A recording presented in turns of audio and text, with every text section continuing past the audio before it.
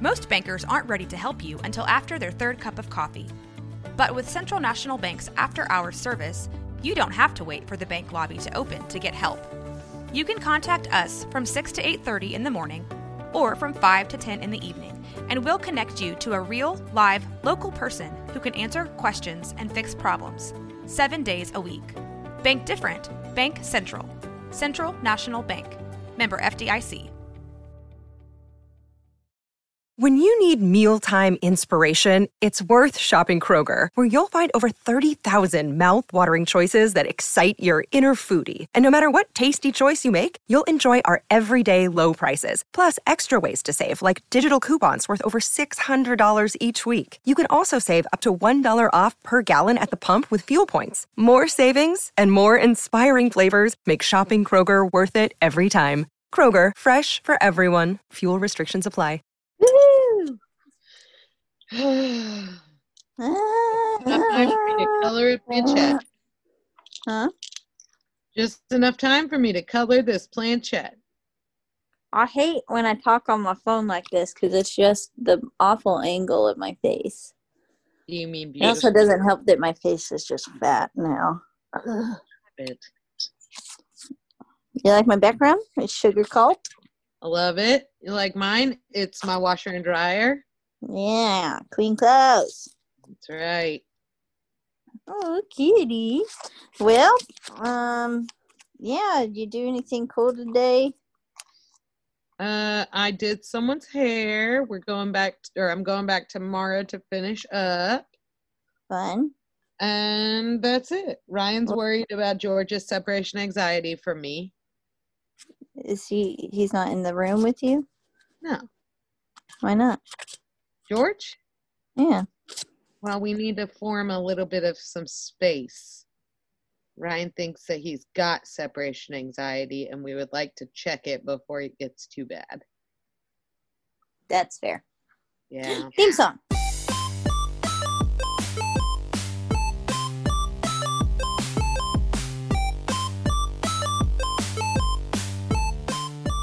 What's your excuse? Okay. Can you hear me fine on my telephone audio? Yeah. Cool. Ooh, I even heard that gulp. Look. Oh, that's real pretty. Yeah, I think people will love that. Yeah. Good that y'all can't see it, but It's a surprise. Hey, So welcome. do you want to? Oh, hello. Hi, and welcome. to What's your excuse? the podcast. The podcast. Hi, A podcast for. Oh yeah, I'm Caitlin Fuck, and Caitlin Fuck is my full legal name. And this is a podcast where we talk about the reasons and our excuses for being weirdos.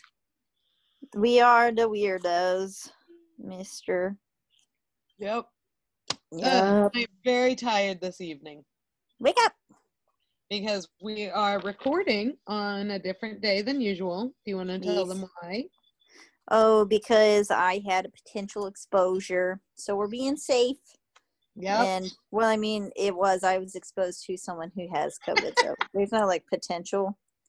But I've gotten some test results back and they're negative. So, but we're just keeping it on the safe side. Yeah.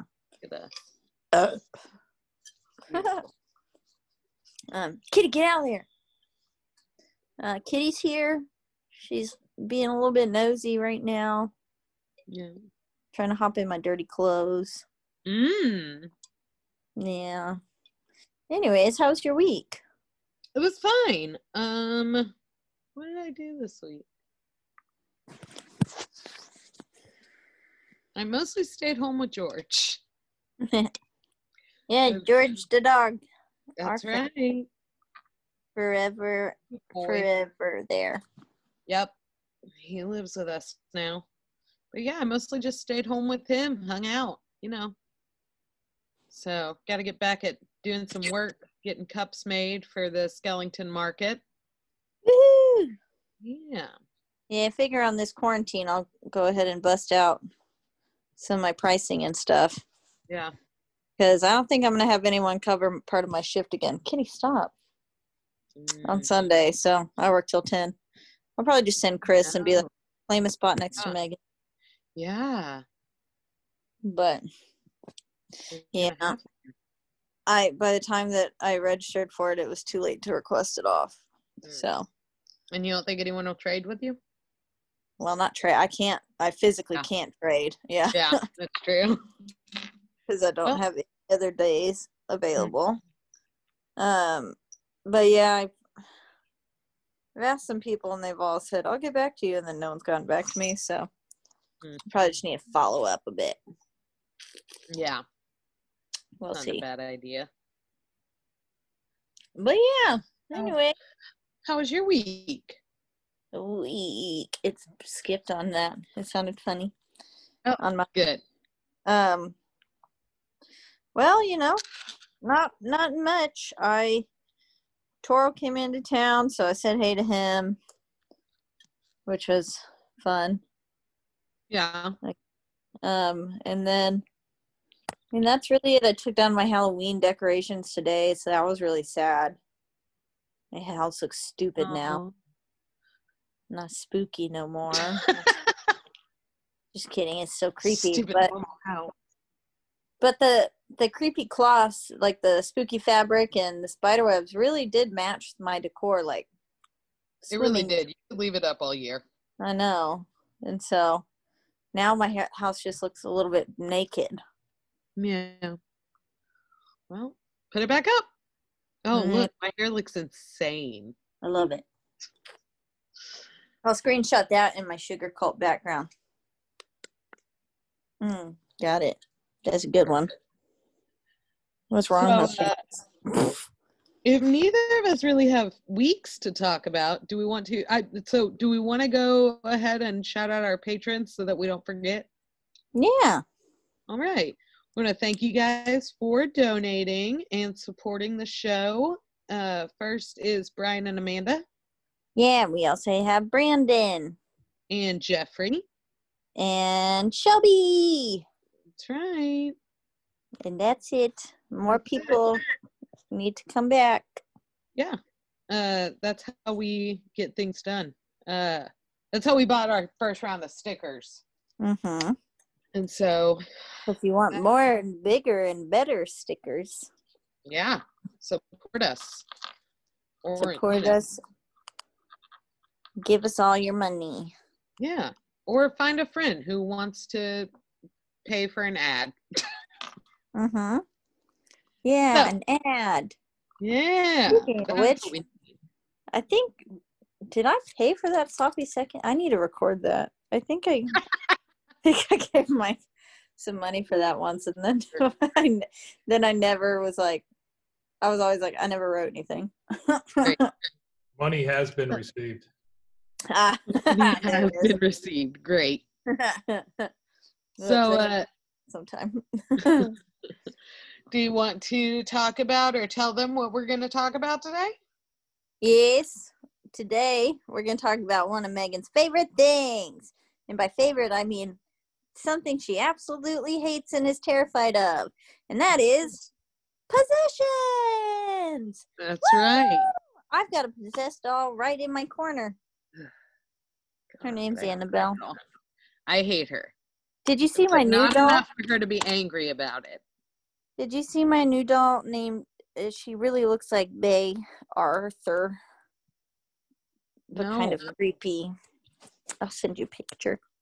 Good. Thank God. Put that on my phone in memory forever. Maybe I'll just wait. Do you want to go first or do you want me to? I think you should go first. Okay. So, because explain to us what you're doing. So what I actually wanted to talk about was the process of an exorcism in the Catholic Church and a little bit of information behind it. Because I don't like talking about possessions. I don't like talking about true stories of possessions. And I surely don't want to talk about it in my home. That's fair. So I decided to go with what I do understand a little bit about. and that is the Catholic Church. As a Catholic light individual, What does that mean? I know some about the Catholic Church, and I call myself a Catholic, but do I subscribe to everything that the Catholic Church does? No. Like practicing all the time. Yeah, I don't go to confession every week. You're not out here lighting candles for people. No. Like my sweet, sweet Mr. and Mrs. Frank Jasek. Yep, just like them. And they light candles for anyone I ever need. Yeah. They light candles for me. So sweet. I don't know why spam risk is calling me at 8:15. No. A risk of spam? A risk of spam. I have to something spam a lot. Yes. So everything that I'm reading is from Wikipedia. They had a lot of information about the process, when it's needed, all of that. That's where all my information is from too. If you have $1 or so, donate to Wikipedia because it's all user funded. Yep. It's just some people with too much fucking time on their hands. And too much information in their brains. Yeah. Kitty's putting her butthole right in my face. So there are different types of exorcisms. Personally, I am someone who stands stronger by the Catholic Church's exorcism because it does have many, almost like prerequisites you have to meet. I once had a boyfriend who told me he wanted to go see a movie about possessions. It was not Ryan. And I said, I don't watch those movies. It's you're opening a door. And he said, I said something like, it scares me because it's real. It could happen. And he said something like, well, if you get possessed, you can just get an exorcism. And I had to explain to him that that's not actually how it works in the Catholic faith. Yeah, it has to be strung up a ladder to all the way to the Pope that has to approve it. Yeah, I was like, it's got to be proved at the Vatican. Yeah, otherwise, it's a lot of, yeah, exactly. So, the Catechism of the Catholic Church states, when the Church asks publicly and authoritatively in the name of Jesus Christ that a person or object be protected against the power of the evil one and withdrawn from his dominion, it is called exorcism. Evil one. That's right. And they capitalize evil and one. So, the Catholic Church revised the rite of exorcism in January of 1999, though the traditional rite in Latin is allowed as an option. The ritual assumes that possessed persons retain their free will, though the demon may hold control over their physical body, and involves prayers, blessings, and invocations with the use of the document of exorcisms and certain supplications. Question. Yes. You said they rewrote it to be in English? But you can still use the original, so it doesn't have to be in Latin. Right. The demons know English now? I mean, probably, huh? I mean, I think they're supposed to know a lot of languages. That's true. So it also says the Catholic Church authorizes the use of exorcism for those who are believed to be the victims of demonic possession. Duh. In Roman Catholicism, exorcism is a sacramental, but not a sacrament, unlike baptism or confession. Unlike a sacrament, exorcism's integrity and efficacy do not depend on the rigid use of an unchanging formula or on the ordered sequence of prescribed actions. It depends on two elements: authorization from valid and licit church authorities and the faith of the exorcist. So in a sacrament, basically there are, my favorite thing about the Catholic Church is the ritualistic side of it. The fact that you know exactly what's coming next. Peace be with you and with your spirit. It's the call and response. I love the ritualistic side of it. It's the communion, all of that, I don't know how many Catholic services you've been to. None. Oh, okay. Maybe I've been to one. I've been to an Episcopalian. That was weird. Different. I've never been to an Episcopalian service, but that was also very ritualistic. Yeah, a lot of people don't like the ritualistic side of it. I think it really brings out the cult side of religion, I feel like. Yeah, I can see that. I think for me, it's like the tradition of it, and it's what I grew up with, so it brings me a lot of solace to have that back and forth. Yeah, I could find it being very comforting. I think as a child, I'd probably be like, oh my God. Yeah. But yeah, don't get me wrong. We fell probably asleep be in like- the pews. Yeah. As children, we fell asleep in the pews, and my mom told us, if y'all don't stop falling asleep in the pews, I'm not bringing y'all to church anymore. And we said, bet. Bet. And we did not go back to church for a long time. I love that. Look, I made my beret. Nice. So instead of, so like with communion, it's very, it's left hand over right when you approach the altar. Oh, wow. The priest says the body of Christ, places it in your hand. He says the body of Christ, and you say amen, and then you pick it up and you put it in your mouth, and then you walk away. Or you do the sign of the cross. Pick it up, put it in your mouth, do the sign of the cross, and then walk away. Wow. And like when you are going to take your seat in church, when you get to the end of the pew that you're going to sit in, you kneel and do the sign of the cross, and then you go into your pew. Anytime you walk in and out, you dip your hand in holy water, do the sign of the cross. It's ritualistic. And they're very specific, like they said, rigid traditions and processes. That's not how the exorcism works, because that, as it turns out, is not how demons work. Yeah. They don't care about your tradition. Let's sit here. Oh, you got to do a cross. Okay, hold on. I'll wait. I'll hold off on lifting her entire bed up until you do the sign of the cross. He's like, just getting going. Okay. So it just depends on what an exorcism depends on is the authorization from valid and licit church authorities like the Pope and the Vatican, and the faith of the exorcist. So typically what I would assume is that you don't want a priest that is new to do an exorcism, because I think the idea is that they are still able to question, or they still are kind of finding their way in the faith. Yeah. Rather have an older priest who's been there for a while, has no problem. But what if he's like burnt out and he says he's in it, but his heart's not really there, and then the demon knows it, and then you're just fucked, Listen, I saw The Rite. I know where you're getting Anthony Hopkins. I saw that film. I did like that movie. Didn't think I would have seen that. But that's what I wouldn't have expected that. I actually forgot about that movie though, until you just said that. And actually they touch on that.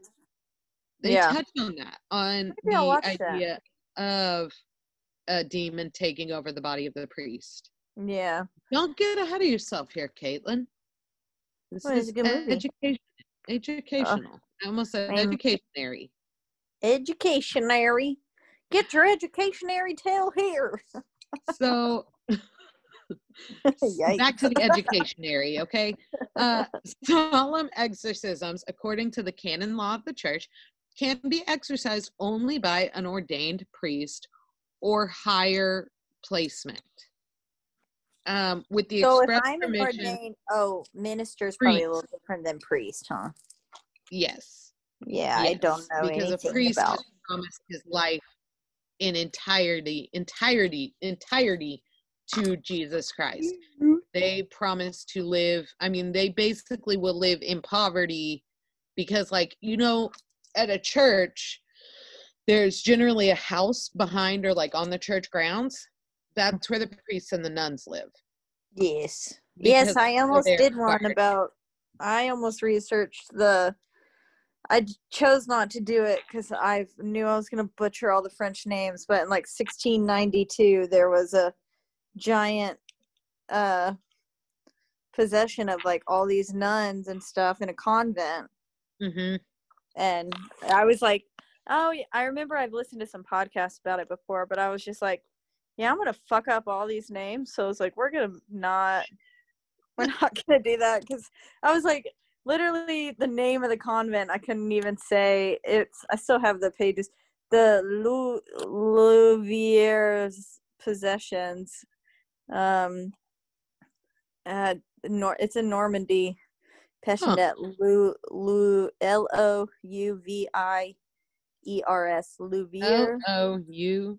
Louviers. IERS, yeah. Louviers. I don't know.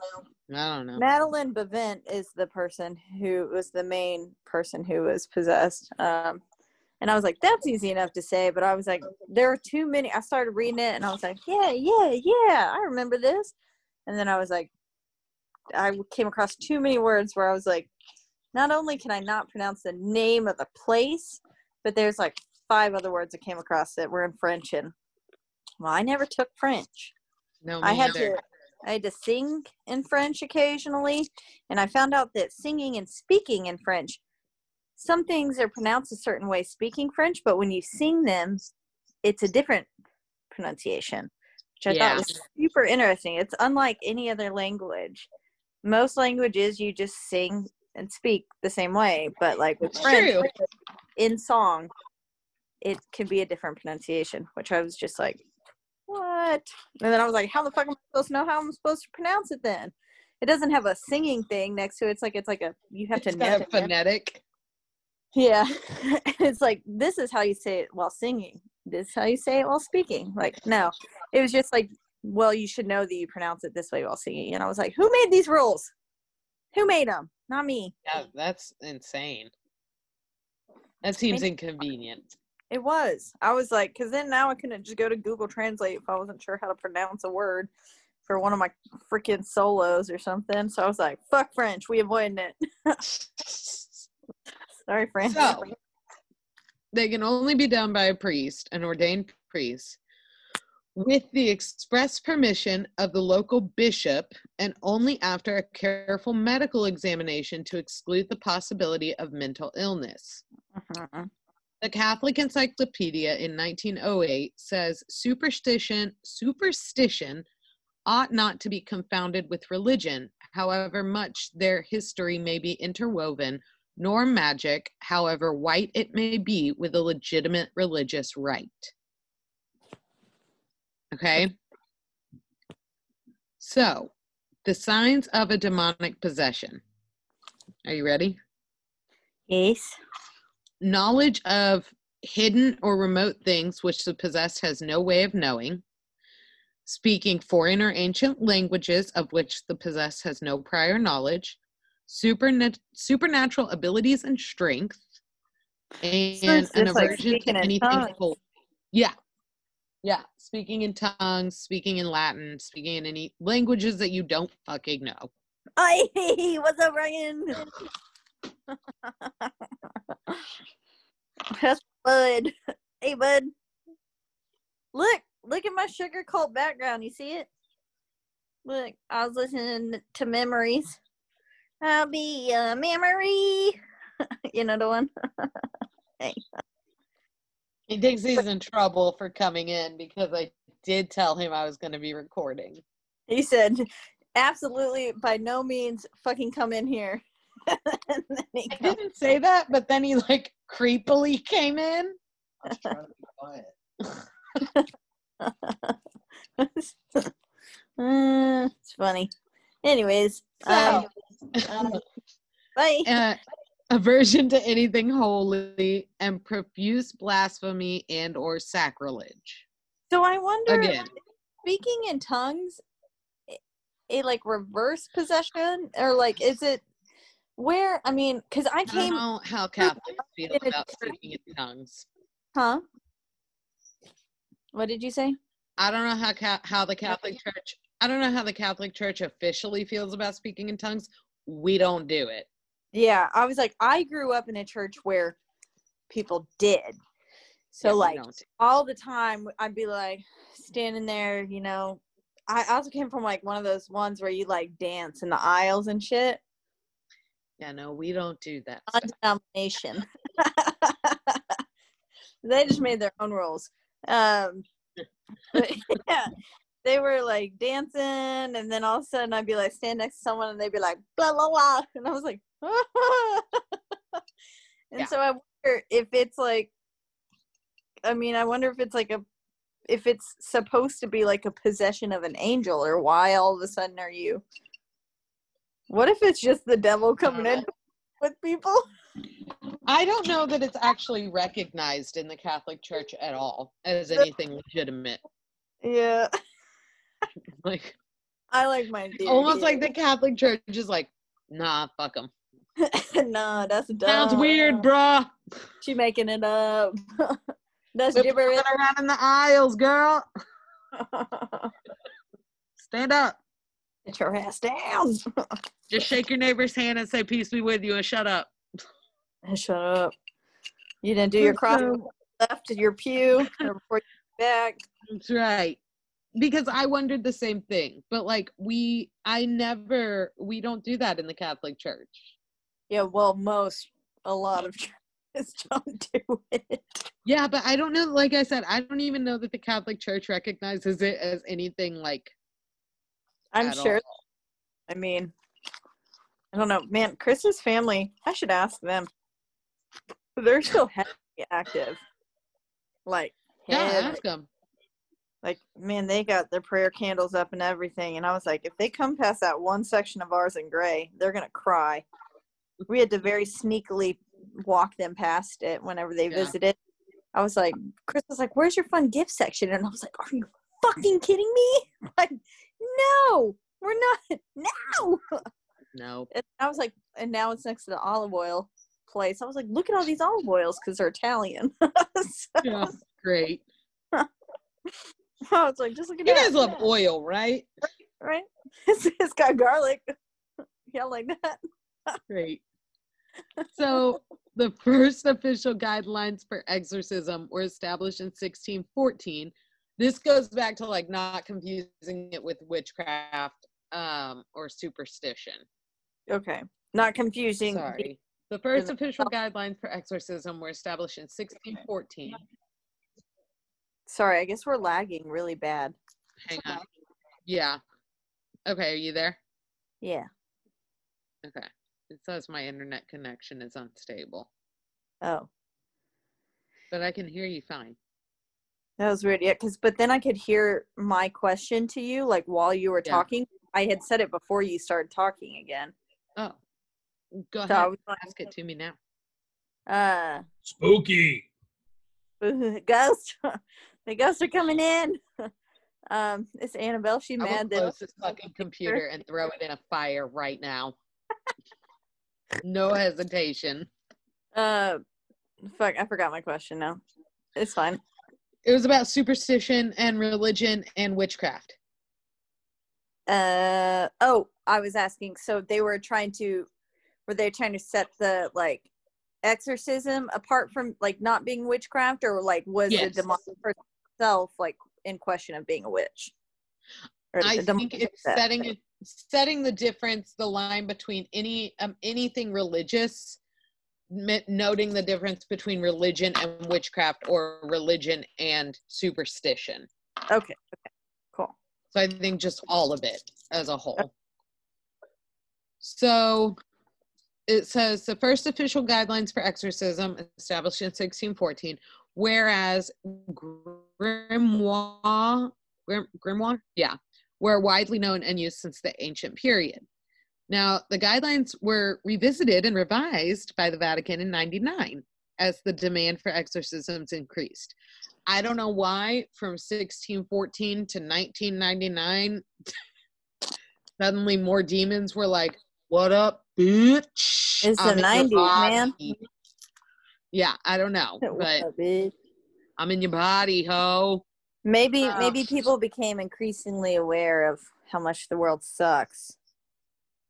I mean, yeah. Or, a notable increase in mental health issues being recognized. Yeah, and then technology and understanding the difference between the two, maybe? Yeah. I don't know. So, people, just being more open about stuff like that, too. Because I feel like anything that was out of the ordinary back then, you had to be like, hush, hush. Yeah. Like in the 1600s, because I was there. So In the 15th century, Catholic exorcists were both priestly and lay. So any Christian was considered as having the power to command demons and drive them out in the name of Christ. They used the Benedictine formula Vade Retro Satana, which means step back, Satan. Step back, Satan. Step back, Satan. Step back, bro. Step out. Was it? Yeah. Step out. Satan. That's what Jack Black was getting at there. Yeah. In School of Rock. Yeah. So by the late 1960s, Roman Catholic exorcisms were seldom performed in the United States. Okay. Because, again, that goes back to because there was a chain of commands to get these done. To get an official Roman Catholic exorcism, they'd had to be brought up to, it had to be brought up the flagpole. They had to jump through some hoops. Yeah, it wasn't like you could just be like, bro, I think howdy, hey. Step back, Satan. Howdy, like, hey. Satan's that's not how in Catholics me today. Yeah. The name of the episode, Howdy, hey, Satan's in me today. Let's put that on a t-shirt. Hi, I'm Becca. And I'm Josie. And we're your judges. And this is By the Cover. No, wait. Do you want us to... Oh, Okay, we'll try it again. Okay.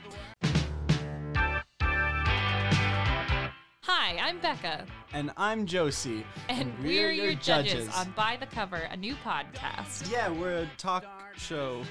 God. Josie. Yeah, we're a comedy talk show centered around Amazon book review culture. You can find us on Spotify, Stitcher. Wherever podcasts are. All the we're places. There. You can't hide from us. Anyway, listen to our show. We're going to be funny. We're going to be talking about books, and it's going to be great. Yay! Promo over. The words I'm singing now mean nothing more than me out to an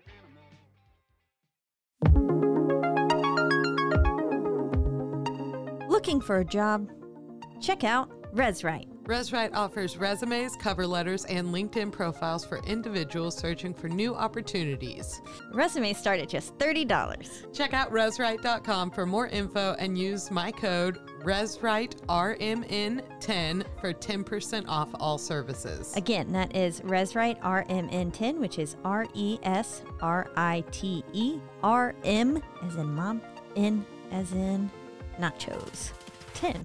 For 10% off all services. What? Nachos was a good thing.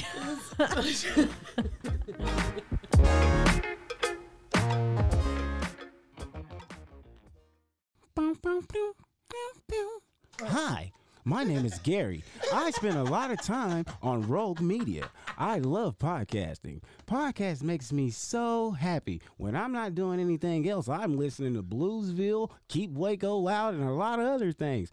I love the Rogue Media. Your brain needs support, and new Ollie Brainy Chews are a delightful way to take care of your cognitive health.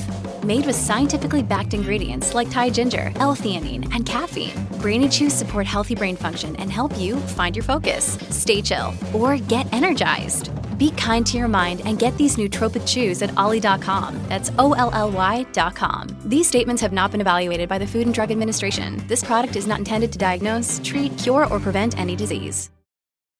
This episode is brought to you by Shopify. Whether you're selling a little or a lot, Shopify helps you do your thing, however you cha-ching. From the launch your online shop stage, all the way to the we just hit 1 million orders stage. No matter what stage you're in, Shopify's there to help you grow. Sign up for a $1 per month trial period at shopify.com/special offer, all lowercase.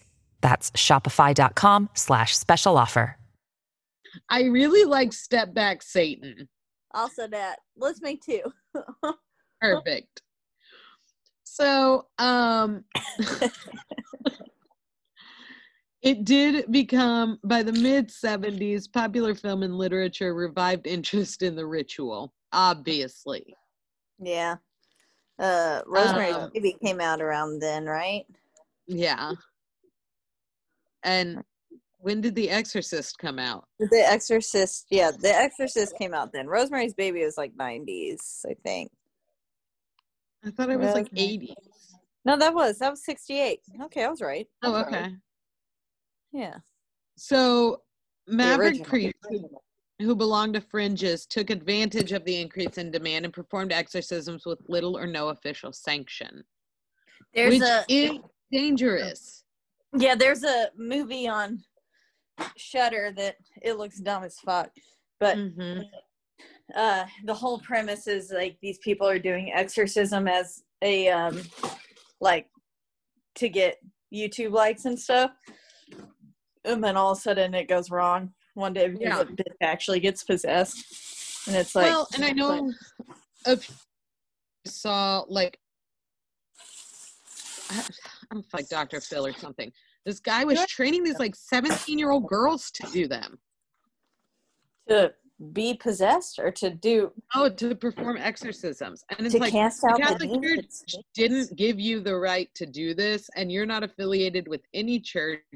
And they would say like, oh, we've done 25,000 this year. And I'm like, that's also not possible.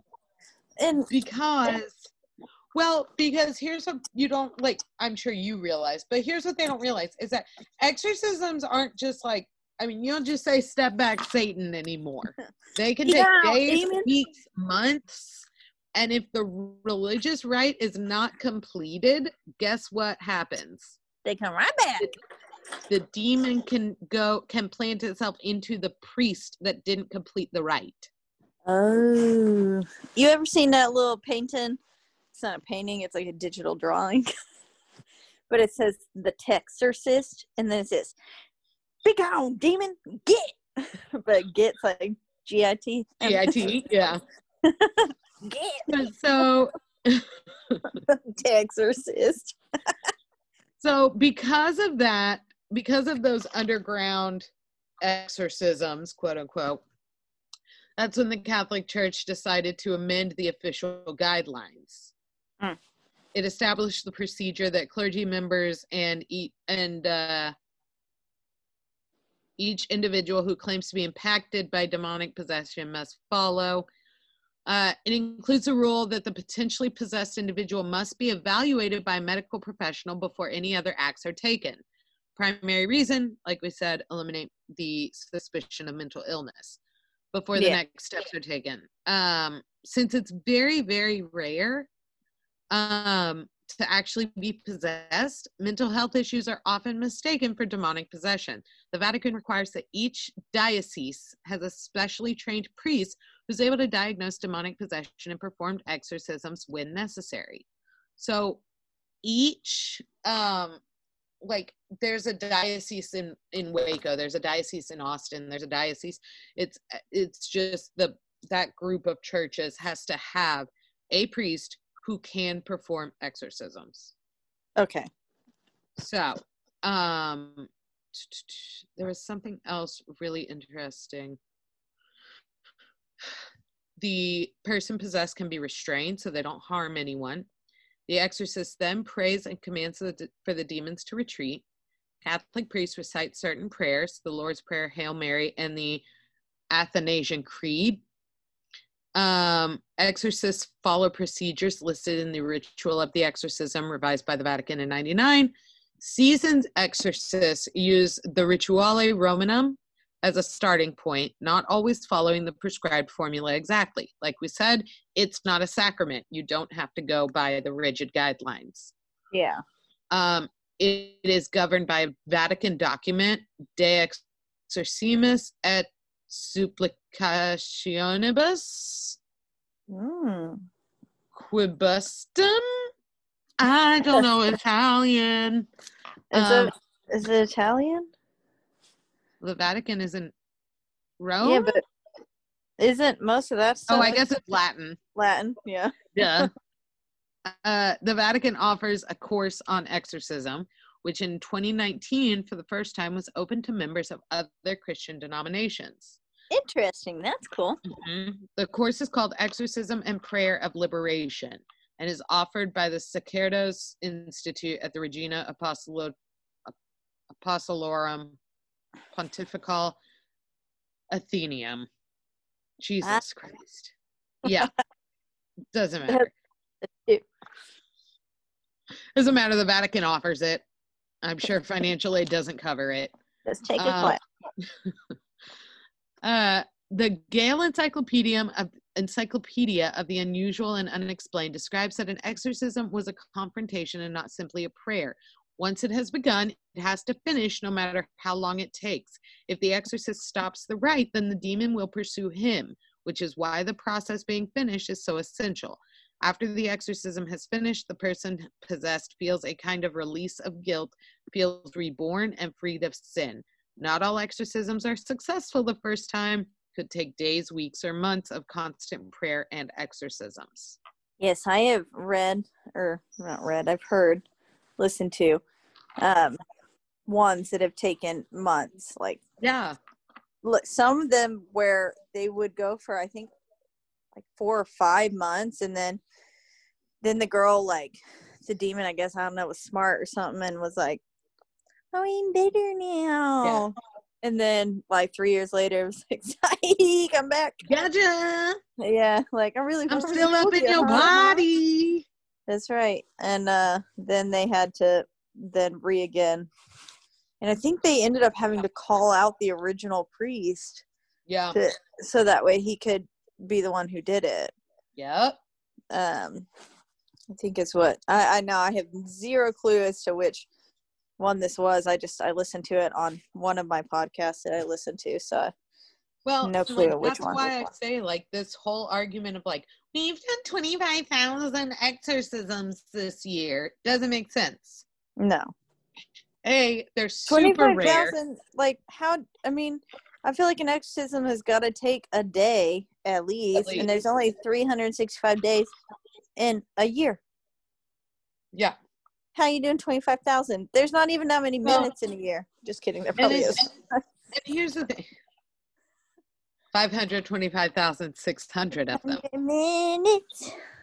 But here's the thing is that, like, not only that, but, like, are there 25,000 possessions in a year?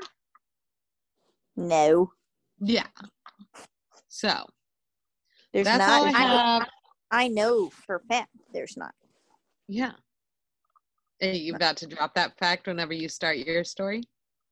No. Oh, I was just joking. I don't actually know. But I really sold it, huh? You did.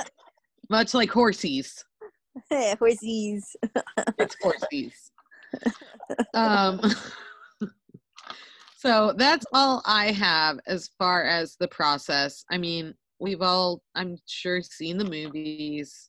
But now you know a little bit more about, like, the history of them and everything. There's one, oh man, I wish I'll have to try and find it. I believe I actually watched this one on Netflix, but this movie was a rather intriguing, almost, it seemed like it was just, you know, like a kind of a mockumentary, but, like, not so much as in, like, it's like making fun of a documentary. Yeah, no, it was just, it was a film that was supposed to be in a documentary style. Oh, okay. And so it was a documentary, but it wasn't based on true events. And man, it's on Netflix. It was a very interesting one, but it did talk about how the, like, exorcism and stuff had to come down from the Pope, and then it's just I felt like it had to be one of the most realistic interpretations of what the process, not only of the process, but, like, just in terms of how the exorcism took place and, like, the events that occurred within it. I felt had to be very accurate. Yeah. Again, I mean, I don't really know. I'm not physically or personally. Hey, Kitty! She's trying to eat my fucking Halloween decorations. Those are Bastille reproductions. Don't eat my little demon's leg. Stop. He's good. No, eat. Sorry. It looks like there's a sunlight in Sugar Cult's album cover. Oh, there is. We got some rays of light. Don't eat them. God, sorry. They were only $8 because they're reproductions and not the actual. Well, yes. But man, I had this one little fun Dancy demon. Saw it. He was trying to eat his leg. Dude. Because I took all of them down. I haven't put them up yet. So they're just sitting on the floor. They're sitting in a nice little stack to be stored. Yeah. Yeah, now she's on fucking crack. Where are you going? Oh my God. She's attacking a bag in there. Okay. Anyways. This movie, I will have to go back through. Netflix never changes their horror films. Yeah. They just change the covers of them. And it pisses me off because I'm always like scrolling through and I'm like, oh, I haven't seen this one. And then I like click on the thing and I'm like, all right, yeah, I've already watched it. It was boring as fuck. And yeah. Because I've seen every single horror movie on Netflix, I swear. That's why I got Shudder, because I was like, I've ran out. Yeah. Watched them all, and then I watched them all on Hulu too. So I was like, well, what does Shudder have? Maybe they've got something to offer. And it's actually been pretty okay. To hear. Huh? I said, well, that's good to hear. Yeah. I mean, they've got some interesting films. I wish they had more classics. Like The Exorcism is not on there. Yeah. Because that was one specifically that I wanted to watch again. But they have like a documentary kind of style over like films and like over how it's the Cursed Films documentary. So The Exorcist is on there. I believe Poltergeist is as well. Yeah. Poltergeist is also on Shudder. It's on Netflix. I watched it on there recently. Mm-hmm. But I'm just like, I feel like if you're going to be a horror streaming site, you should have the OGs. Right? Well, maybe they couldn't get the rights to them. Well, I mean, I feel like I'd be like going for the horror site. If I was the original people, I'd be like, no, I want my stuff to be on an exclusive horror. That's the question. Who has more subscribers? Yeah, Netflix. Yeah. Always. Look, my head's disappearing. I see that. Kitty's attacking all of my Halloween decoration. Anyways, speaking of scary movies, I chose to do The Possession of the Perron family, who was, is that how you say their name? Yeah, Perron. Perron. Perron. Perron.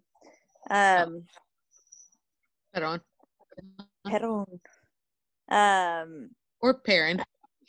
Perron. The Perron family. It is the family that inspired The Conjuring. I fucking knew it. Yep. Well, I will say The Conjuring was one of the first horror films in a long time that legitimately got me excited. Yeah.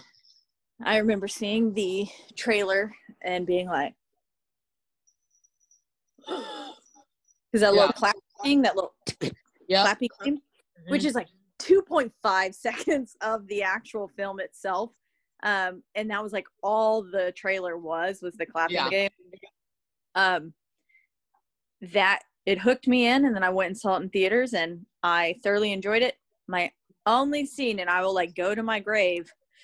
Well, this is just my personal take on horror films. I don't think the face of the demon should be shown, or the ghost, or anything like that. If they're trying to make it like scary, like panning in on it. The wardrobe scene in The Conjuring is one of my least favorites. Because like everything's so scary, and then they like pan in on that bitch's face, and I just laugh every time because I'm like, no. Then there's the scene. God, you're insane. I am. There's this scene in the basement of The Conjuring when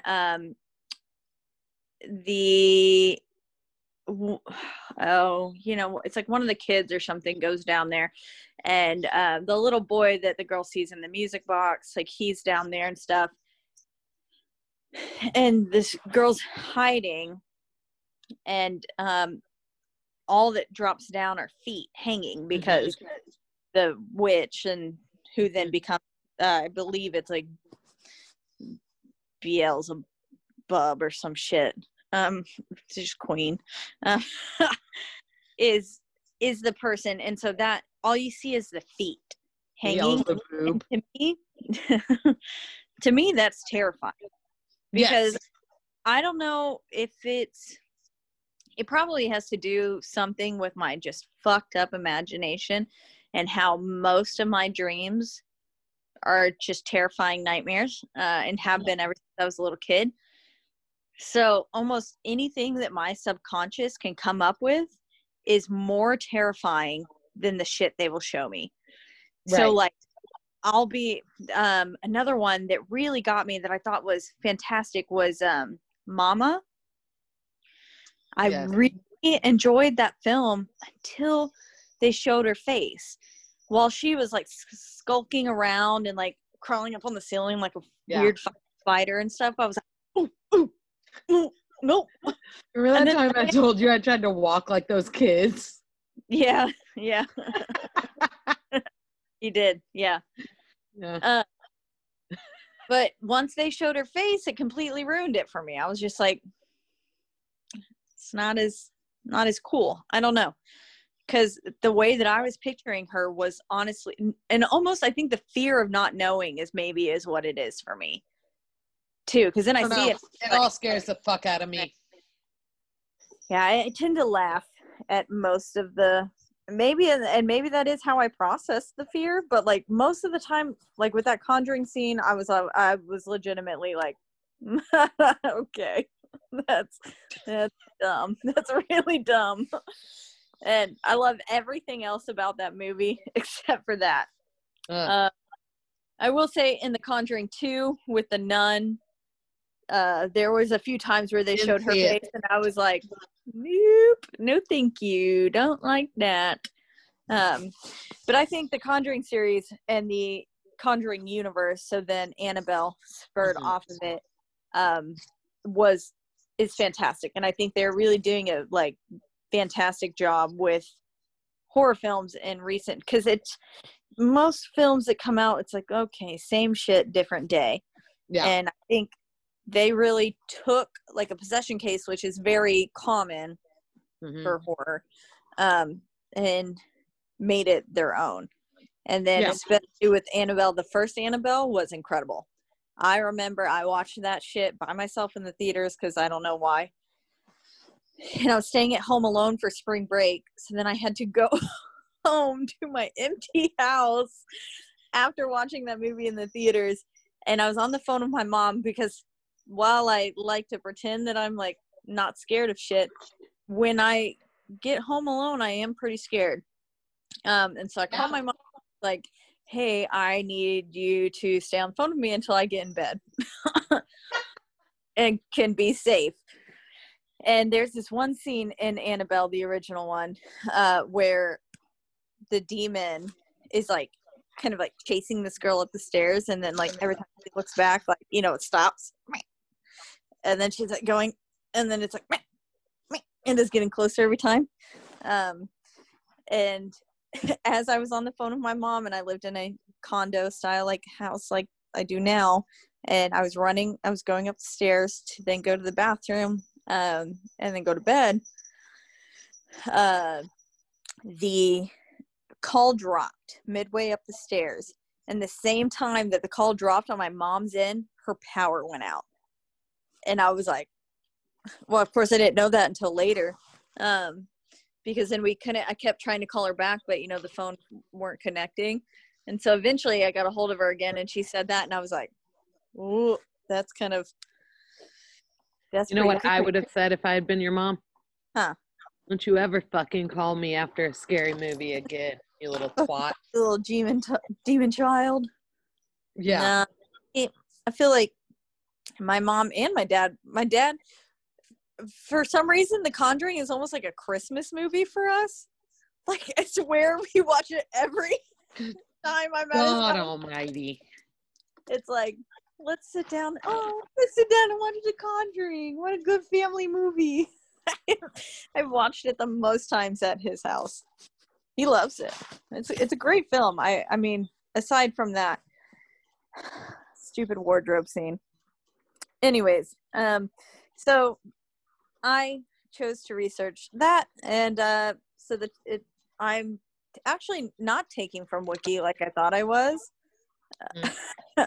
I'm taking from a website called ATI, which then stands for allthat'sinteresting.com. Okay. It was updated in June 21st of 2020, so I guess it's maybe somewhat accurate. The Perron family and the Enfield haunting. So it's scarier than the movie itself. And so apparently the movie got met with a lot of backlash saying like, this can't even be real. It's too scary to be real. But I did find it interesting to read. I didn't actually realize this, that The Conjuring was, so Ed Warren had already passed away, but Lorraine was very active in the movie set itself, and she pretty much was like, nah, that's not how it happened. You cannot like take that. She didn't let them like go too far out of hand. Yeah. So pretty much like everything that happened, like she was like, no, this was real. So I thought that was really cool that she was actually in on the directing itself. But a little bit of background about Ed Warren and Lorraine, Ed and Lorraine Warren. They have both now since passed, R.I.P. They're some real fucking cool people.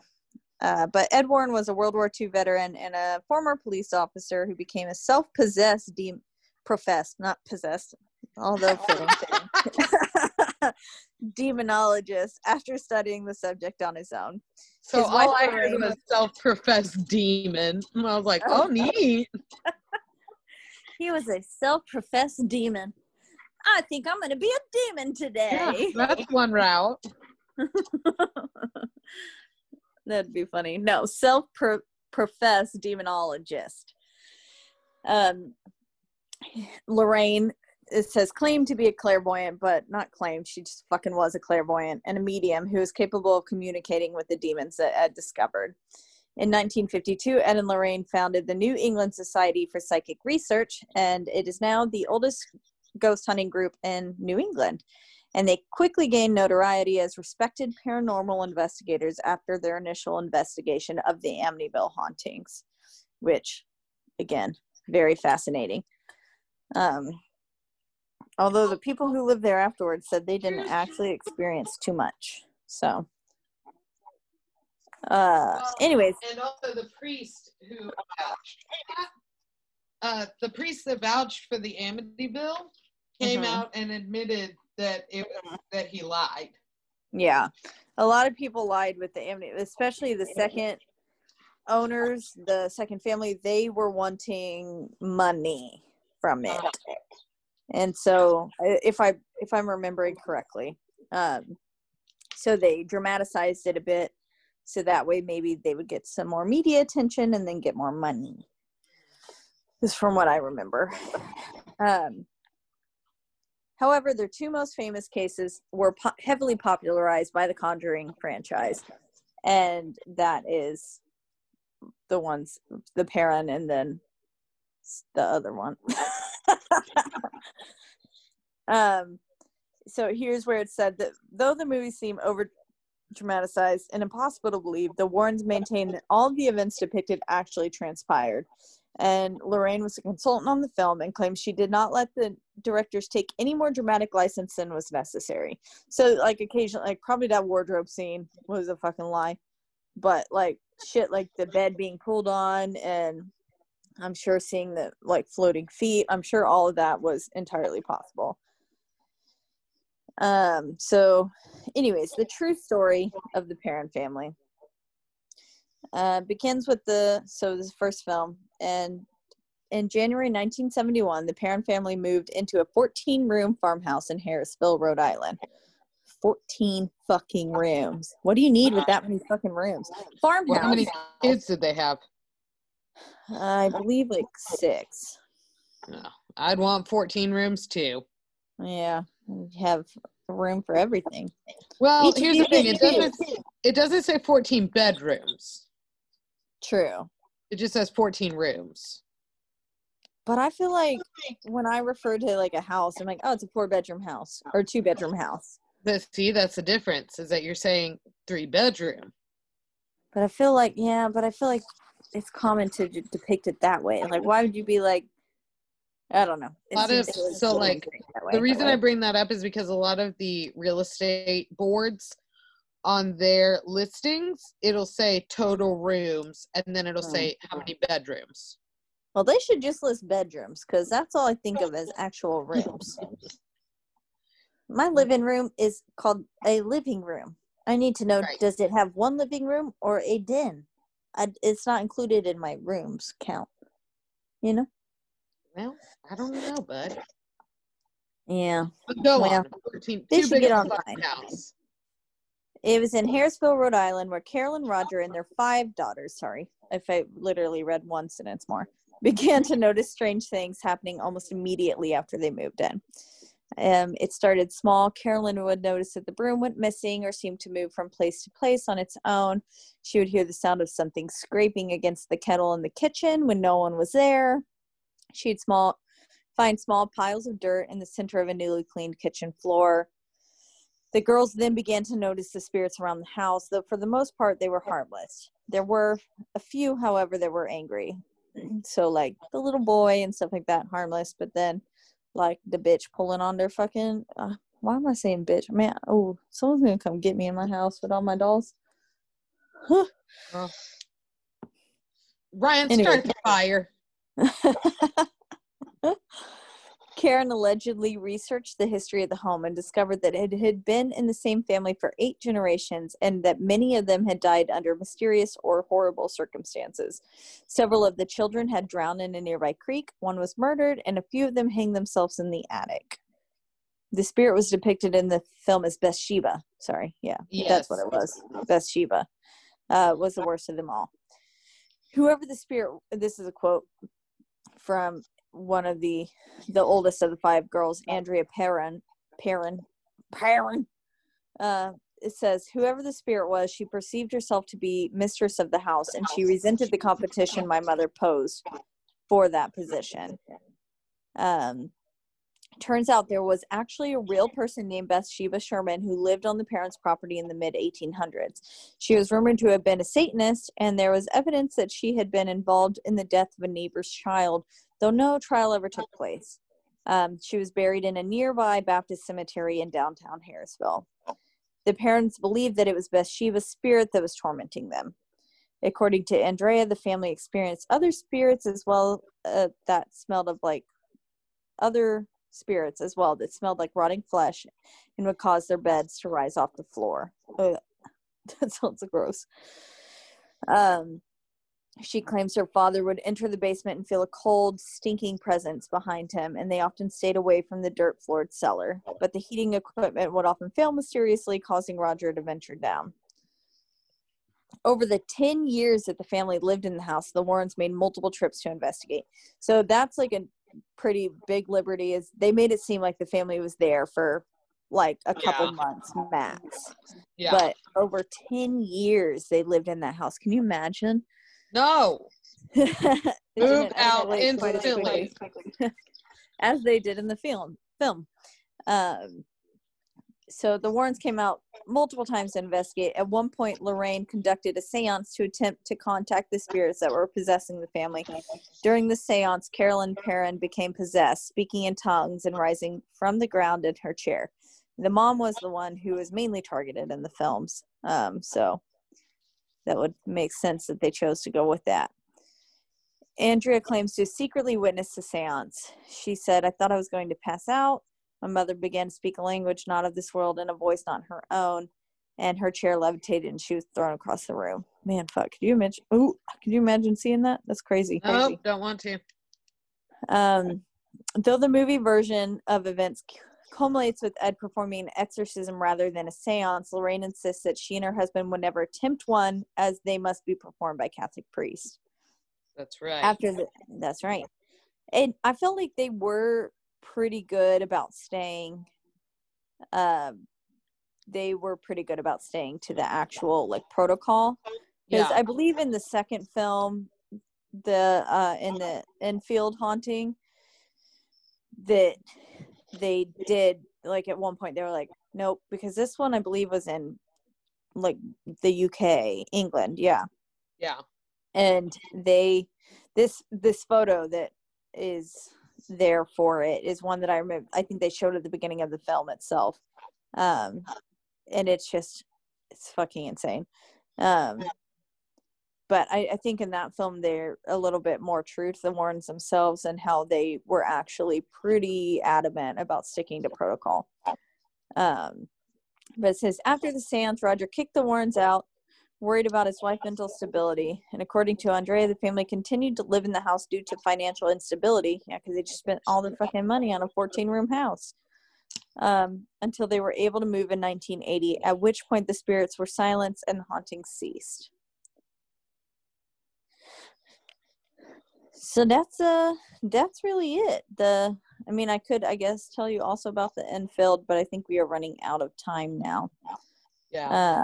So we can definitely talk about that another time, because it is a fascinating story as well. And while I've not seen the second Conjuring as much to relate as much knowledge about that film, I did think it was pretty good. The little old man that was in it was pretty creepy. And then, yes, I do remember this photo. I'm pretty sure they do flash it at the beginning of the film. They have actual photos of when they were conducting the exorcism, and it's pretty wild, you know? Yeah, I'm sure it is. But yeah, so that's the Perron family, the original of the true story of The Conjuring. So, maybe not quite as intense as the movie showed, but it seems like they had just a boatload of spiritual activity within their home, and lots of, rightly so, lots of stuff to be afraid of. So, well, you know what I'm glad about? I'm really glad that we got this out of the way. Well, you know that we'll have to cover possession again someday, right? Glad we got this out of the way. Okay. Spooky. That's all I'm glad about. Well, yeah, we'll leave it for bits. Yeah. So, thank you for listening. If you want to reach out, you can find us on Instagram. Yeah. And that's What's Your Excuse podcast, with no spaces or apostrophes. Or you can find us on Facebook at What's Your Excuse podcast, with spaces and apostrophes, because we're not animals. That's right. Or you can reach out to us via email and let us know anything. Just email us anything. We're not picky. All the emails. Yeah, if you have a possession case that you said, the Vatican turned me down, we want to hear it. I do want to hear that. Be intrigued. So that I can go, duh. Duh. And the email address is? Oh, yeah, that's right. What's Your Excuse podcast at gmail.com. And that's all just one giant word, not letter. One, or as some would call, an email address. An email address. So, and then thank you again to our patrons. If you want to support us, you can go to patreon.com/What's Your Excuse podcast. Yeah, we're hopefully going to add more things that are only beneficial to our Patreon soon. Yeah, one day. One day. So, but, all right. This has been that's it. That's all, folks. That's keep it spoopy. What did we say last time? Fuck. I listened to it the other day too and said, remember that. Keep it spoopy? No. It was like, get out of here, motherfuckers. No, probably not that. Well, that's what we'll say today. Get on out here, motherfucker. Go on, get exorcist. Step back, Satan. Step back, Satan. Hey, howdy, hey, Satan's in me today. Okay, bye.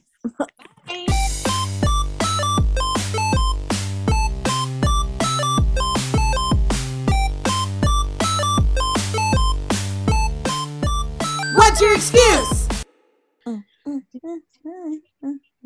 Yeah, that's all, folks. All right. I'm Piggy. This has been Rogue Media Network Podcast.